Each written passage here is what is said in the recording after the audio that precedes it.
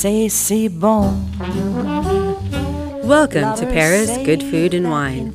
I'm your host, Paige Donner.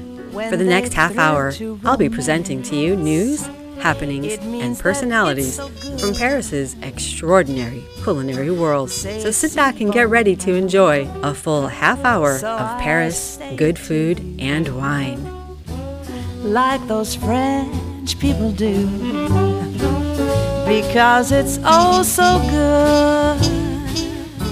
This episode of Paris Good Food and Wine pays tribute to the biannual Bordeaux wine event known to the trade as Vinexpo. It's taking place this month, and for the first time ever, wines from the United States will be in the spotlight. Still, that didn't stop me from making a little pre-jaunt down to this famous part of France to do some tasting on my own. Well, accompanied by my father, to be more precise. Two of the most memorable tastings were at Chateau Pichon Longueville Comtesse de Lalande in Pauillac, where I was afforded the privilege of speaking with Nicolas Glumineau, the winemaker and director of these esteemed Left Bank Bordeaux cellars and vineyards. That segment is the one that begins our show this month. The other most memorable Bordeaux vineyard visit was to Chateau Lafleur in Pomerol, on Bordeaux's right bank. My host there, Omri Ram, explains the extraordinary vein of distinct geological composition that cuts through this mythical property, and from which they make their Le Pensée Lafleur wine, quite apart from the estate's signature Chateau Lafleur. Keeping with the theme of all things drinkable, Donnie Bilo, founding editor of the website Girl's Guide to Paris, checked in with us to talk about her forthcoming book, Paris Cocktails, and give us her inside scoop on the vibrant Paris cocktail bar scene. Next, Good Food and Wine brings you the very apropos in-studio interview with Chef Escoffier, who spent a dozen years as the executive chef at the American Embassy here in Paris. His new restaurant, Restaurant Philippe Escoffier, is offering diners a real July 4th dinner and also some themed dining options inspired by the dinners he presented to dignitaries and other VIPs during his years working for the U.S. Ambassador to France. So stay tuned for this month's episode of Paris Good Food and Wine with me, your host and producer, Paige Donner.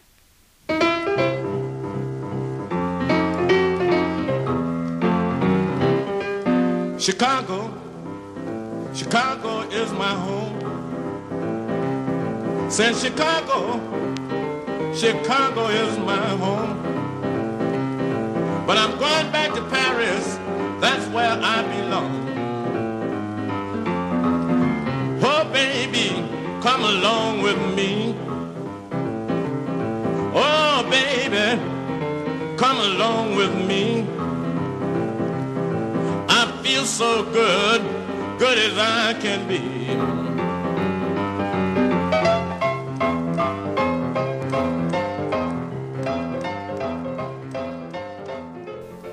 Wine Spectator magazine, the premier media brand for the wine industry, and Vinexpo, which hosts the world's preeminent wine and spirits exhibitions, have partnered to sponsor a special tasting on Monday, June 15th at Vinexpo 2015.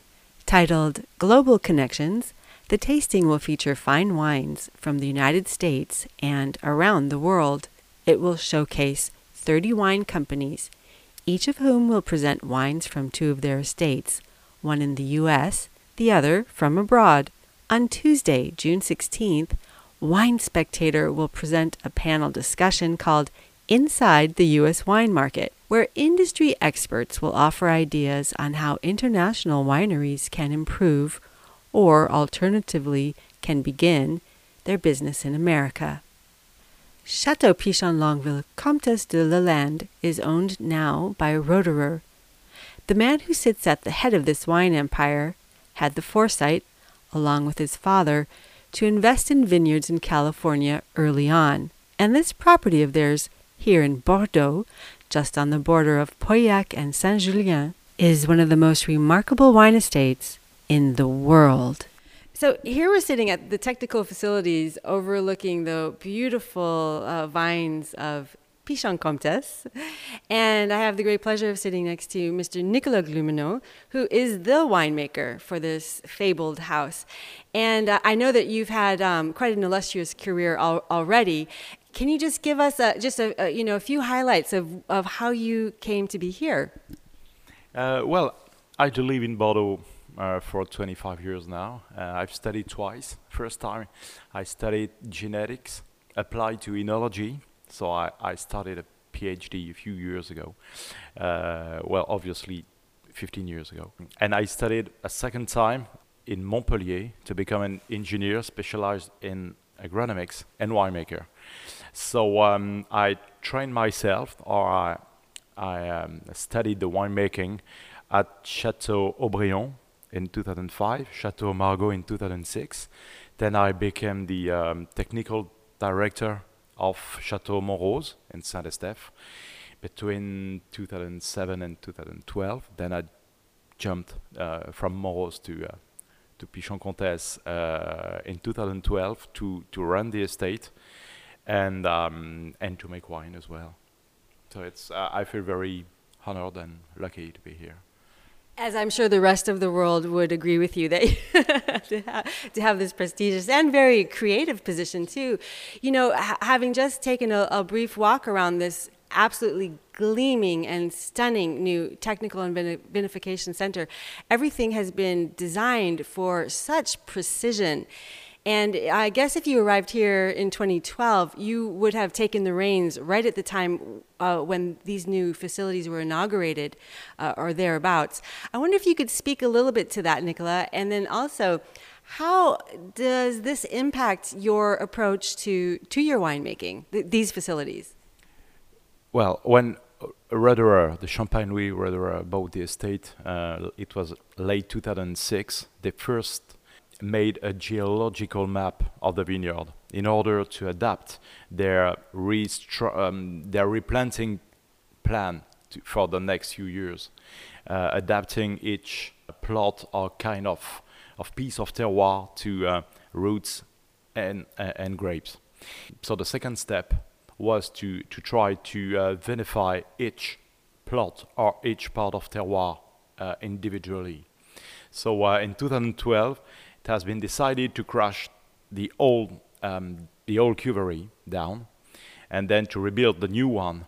And four main items are very important for us. First of all, we at last make the harvest using boxes, which is not a revolution in the wine industry, but for us it is. Then we can fill the different tanks thanks to gravity. The less we pump the harvest, the better it is, in order to respect the quality of the fruit and the precision of the aromatic expression. We can vinify each plot individually, so that means that we prefer blending several wines, 50 to 60 different wines, than trying to blend different plots before the vinification. And at the end of the day, we use mostly conical shape tanks, which is very important in terms of extraction and in terms of maintaining the balance between the aromatic structure of the grapes and the tannic structure of the wine. This is so important when you make wine at Pichon Comtesse, because in our neighborhood we have beautiful vineyards and beautiful wines are produced here, but most of them are very masculine, very massive and full body wines. And our unique character is in the balance between a very Pauillac style wine and a very Comtesse, very racy, very graceful, aromatic and complexity, which is very Comtesse. That's beautifully expressed. Shifting over to the consumer side of things, what can you what tips can you give consumers when we're looking for your bottles of wine now on the shelf? I mean, what years can we buy to drink now, and what can we buy to put in the cellar? Well, today the 2007 is opening up. The 04 is ready to drink. The 03 is still very good to drink or to sit on it. It's a very fresh wine, the 2003 Pichon Comtesse, despite of the fact it was the last year of the heat wave, and despite of the fact that most of the wines made in Bordeaux this vintage are already not gone, but they are very mature. Our 2003 is still a teenager, I should say. And then before 2003, wines are good to drink. Today, the 06, the 09 and 10, and the youngest vintages, you have to wait before drinking, of course. And but I think that the main challenge we have to deal with, and that's why I love the 2014 Pichon Lalande, is that we have to try to open the tasting window of our wines. I don't mean that we want to make lighter wines, but because we are very careful and very sensitive with the ripeness of tannins, because we are very careful with the balance I did talk about previously, I think all wines are earlier ready to drink, and in the same time we can age them for decades. We are used to say that good wines are always ready to drink, so that's why you should buy a few cases, and every year you open one bottle. That's some of the best wine advice I've heard ever. Thank you so much, Mr. Glumineau. My pleasure. Next up, my interview at Chateau Lafleur, Pomerol. Here in Pomerol, we're talking with Henri Graham, who is part of the team of Chateau Lafleur. And he was just explaining to us the very particular diagonal that cuts across this legendary, mythical terroir here in Pomerol, from which you create your Le Pensée. Can you explain that a little bit again from the geological perspective? No problem. So, in this vineyard of Lafleur of 4.5 hectares, we actually have a stretch of land that's about 0.7 hectare, which used to be an old river. So it's the richer, more clay part of Lafleur, and it's quite different than the rest of Lafleur. So we planted more Merlot, and we see there's a very different character to the wine that we make from this parcel. So it's not the easiest parcel to work because it cuts through all the other parcels of Lafleur.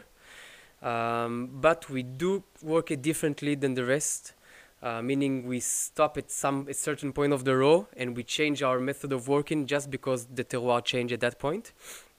And from 99, this is the heart of what we used to call the second wine of Lafleur. Today we call it our second cru.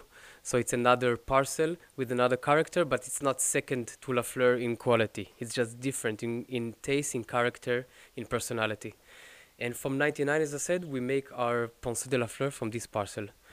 And how does, I mean, you just described, you alluded to the fact that it was an ancient riverbed, but in terms of quality of soil and just the makeup of the soil, and then also what you've planted on that, you know, how is it, it's like a vein that runs through your property. Exactly. And we tend to say that if you want to taste our Pomerol wine, you have to taste Le Pensée and not Lafleur. Lafleur is something very different with this very gravelly, clay, sandy soil, and it's very different from the neighbors. If you want to taste something that is more in the heart of a Pomerol wine, you have to taste Le Pensée, which stays exactly on that, as you say, like a vine that runs from Lafleur Petrus to Ozana on the other side, and it's much more similar to the terroir of the Moex properties or Le Pin than to our property, the rest of Lafleur. So we have two brothers, but they're very different, the two brothers. Yeah. And we adore that. We love that we have the opportunity to make two different wines, and it really started as a second wine of selection, of making the first wine better. But with the years, as we gain more knowledge, first intuitively and then with the soil studies that we made, we came to know our vineyard so good that we can definitely say there's two different vineyards in one vineyard, actually. And we have to make two different wines. It's not a choice. We have to do it. So that's about it for Le Pensée.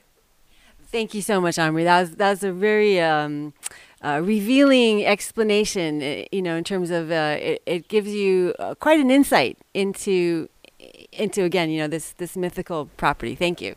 You're listening to Paris Good Food and Wine here on World Radio Paris.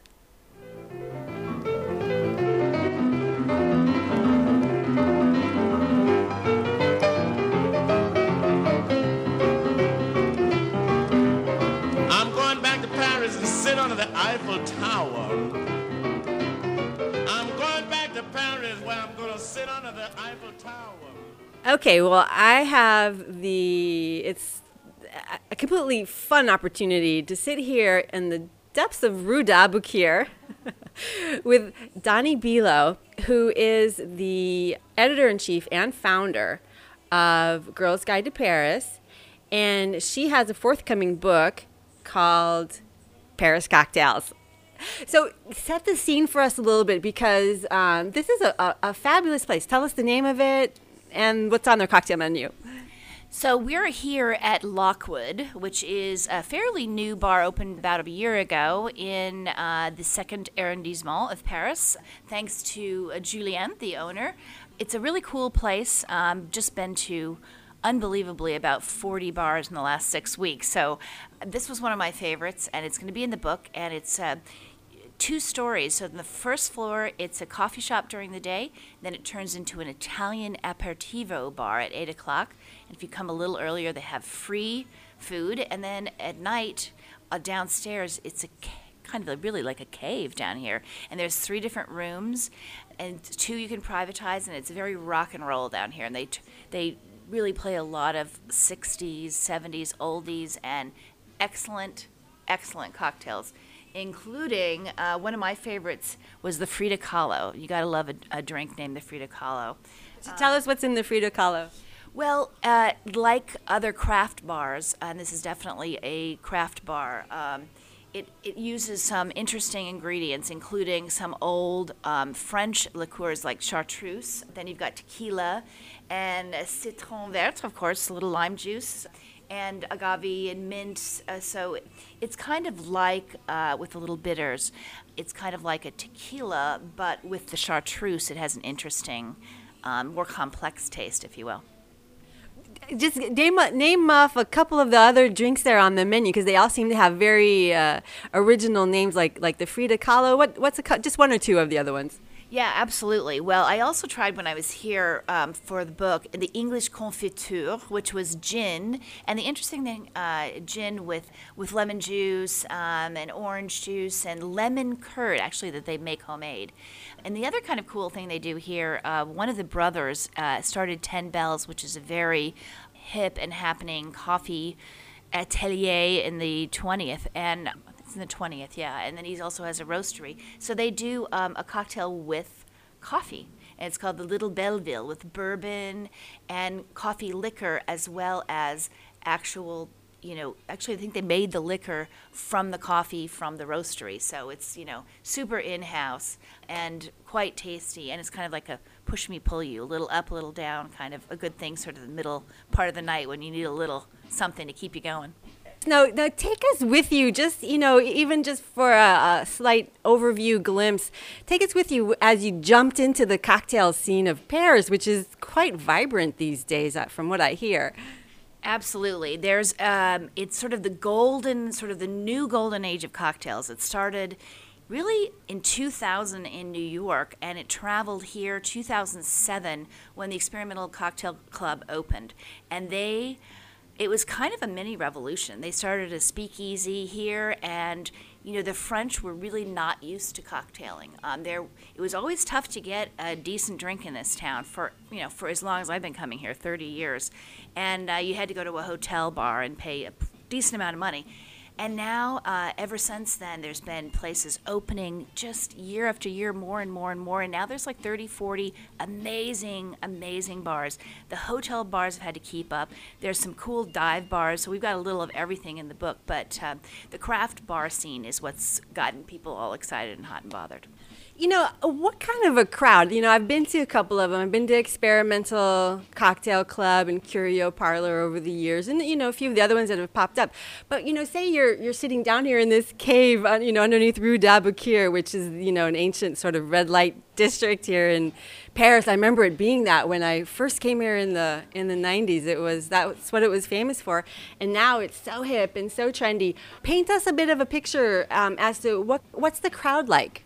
Well, it really depends on which place. So I would say there's three distinct areas. There's Soapy, so that's south of Pigalle Metro, up in the 9th. That's a really amazing place for craft cocktail bars. There's 6, and 2 of them have just opened up there. And those range from a fancy, pretty chic night out to down and dirty. So you can run the gamut in a pub crawl if you wanted to. And it just depends on what you're in the mood for. So the craft bar scene seems to wander from, you know, really chic, like La Piqueuse, which is a Michelin star restaurant, has an unbelievable bar that's gorgeous in an 18th century home with killer cocktails, like unbelievable, off the charts. And then you've got these speakeasies, these caves, there's 2 places that are Louisiana themed, you know, so it runs the gamut. There's something for everybody, and there's something for every age group. So if you want to wear a pair of jeans and your favorite old cashmere sweater and maybe throw on a pair of heels, you can go and kind of kick it, or you could put on your best little black dress. Is that right? Yes, absolutely. We went to a place called Artesian, which is somewhere right in the middle of, it's very chic, but, you know, it's not dressy, but it's very elegant. Clown Bar, which I did include some wine bars in the book, is a very romantic place to go on a date.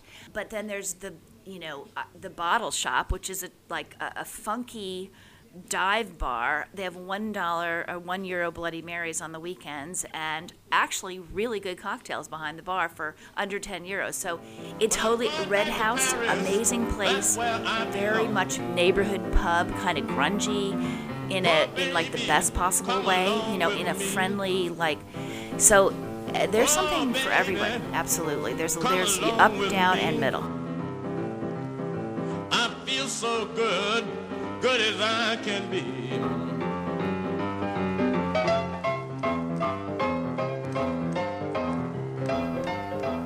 You're listening to Paris Good Food and Wine here on World Radio Paris. Next up, our featured in-studio guest, Chef Philippe Escoffier. So, Chef Escoffier, you have the original path of having worked for the American Embassy here in Paris as the executive chef for over 11 years. Mm-hmm. Can you just talk to us a little bit about what kind of an experience that was? It's true that it was a long period at the residence, and amazing time I had with 3 ambassadors at the residence. It's a different way of making, job as a regular restaurant. You know, it's like a private house. So you have to take care of your ambassadors. And it's true that it was something exceptional for me. It was a privilege to work at the residence. But also it was a very hard job for me. I arrived for the DCM, the number 2, in 1998 at the residence near the Eiffel Tower for 2 years. And after they asked me to go at the residence of the former ambassador, Rue Saint-Honoré. But it's a huge house with many receptions every day, a big team, and it's true that it was a big challenge for me. Voilà. But I have only good memories of this period of time. Voilà. You know, in the book that I leafed through, that you've put together about some of the people that you served and the menus that you created for them. I mean, people, illustrious personalities, not just presidents and heads of state, but people like Olivia de Havilland, and I mean, just so many celebrated personalities. And in that book that you showed me, you know, you documented some of the recipes and not recipes, but the menus that you had served. And now in your own restaurant, which is just around the corner from the Eiffel Tower, I mean, It's true. You couldn't be better placed. You're going to start serving special dinners based on these on those previous menus that you had served at the embassy. Yes, you're right. The idea came 2 or 3 months ago, and for me it's very important, you know, to leave the context I have with the residents and my American friends. And the idea is to create a dinner very special, like the residents. Each dinner as the residents have to be spectacular, you know, for personality, for president, for a woman from the cinema, you know. And I had this idea because I think now when the people going out, they don't want to going out only for eating or only to take time. They want to have also something little special. And I think to create this special event could help us to understand better my life in the restaurant, at the residence, and also to have a particular time in my restaurant now, similar than we could have at the residence. Have you decided what the first special meal will be? Have you decided that yet, or are you still thinking over which one you're going to offer? Yes, we already choose the menu. It will be the 9th of April. And if it works, we will do it each month. And each month we will have a menu of a personality we had at the residence. And I hope it will work. Thank you. Well, I'm convinced it will work because people want to share in some of that. Not limelight, but just that the specialness of the occasion and the celebration of having spent all that time at the embassy. Yeah. Yes. Also, we expect to make something very special for the 4th of July. It's a very good fest, you know, for the American people. And in this neighborhood, I know that we have also many American peoples living here or coming here for vacation and take times to discover Paris. And so it's the best way for us to combine French cuisine, the American cuisine, and to create a special event for the 4th of July. So it will be our first dinner on April, dîner à la table de l'ambassadeur, and after a special event, American event, as we did last year for Thanksgiving. Voilà. Great. So I'm already marking the 4th of July on my calendar for the Restaurant Chef Escoffier. Okay, good. Thank you so much, Chef. You're welcome. Merci.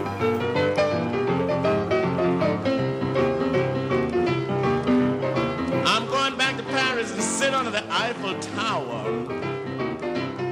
I'm going back to Paris where I'm going to sit under the Eiffel Tower. Thanks for joining us for this half hour of Paris, Good Food and Wine. Myself, Paige Donner, and the rest of the team look forward to seeing you again here for the next episode of Paris, Good Food and Wine. Because it's oh so good.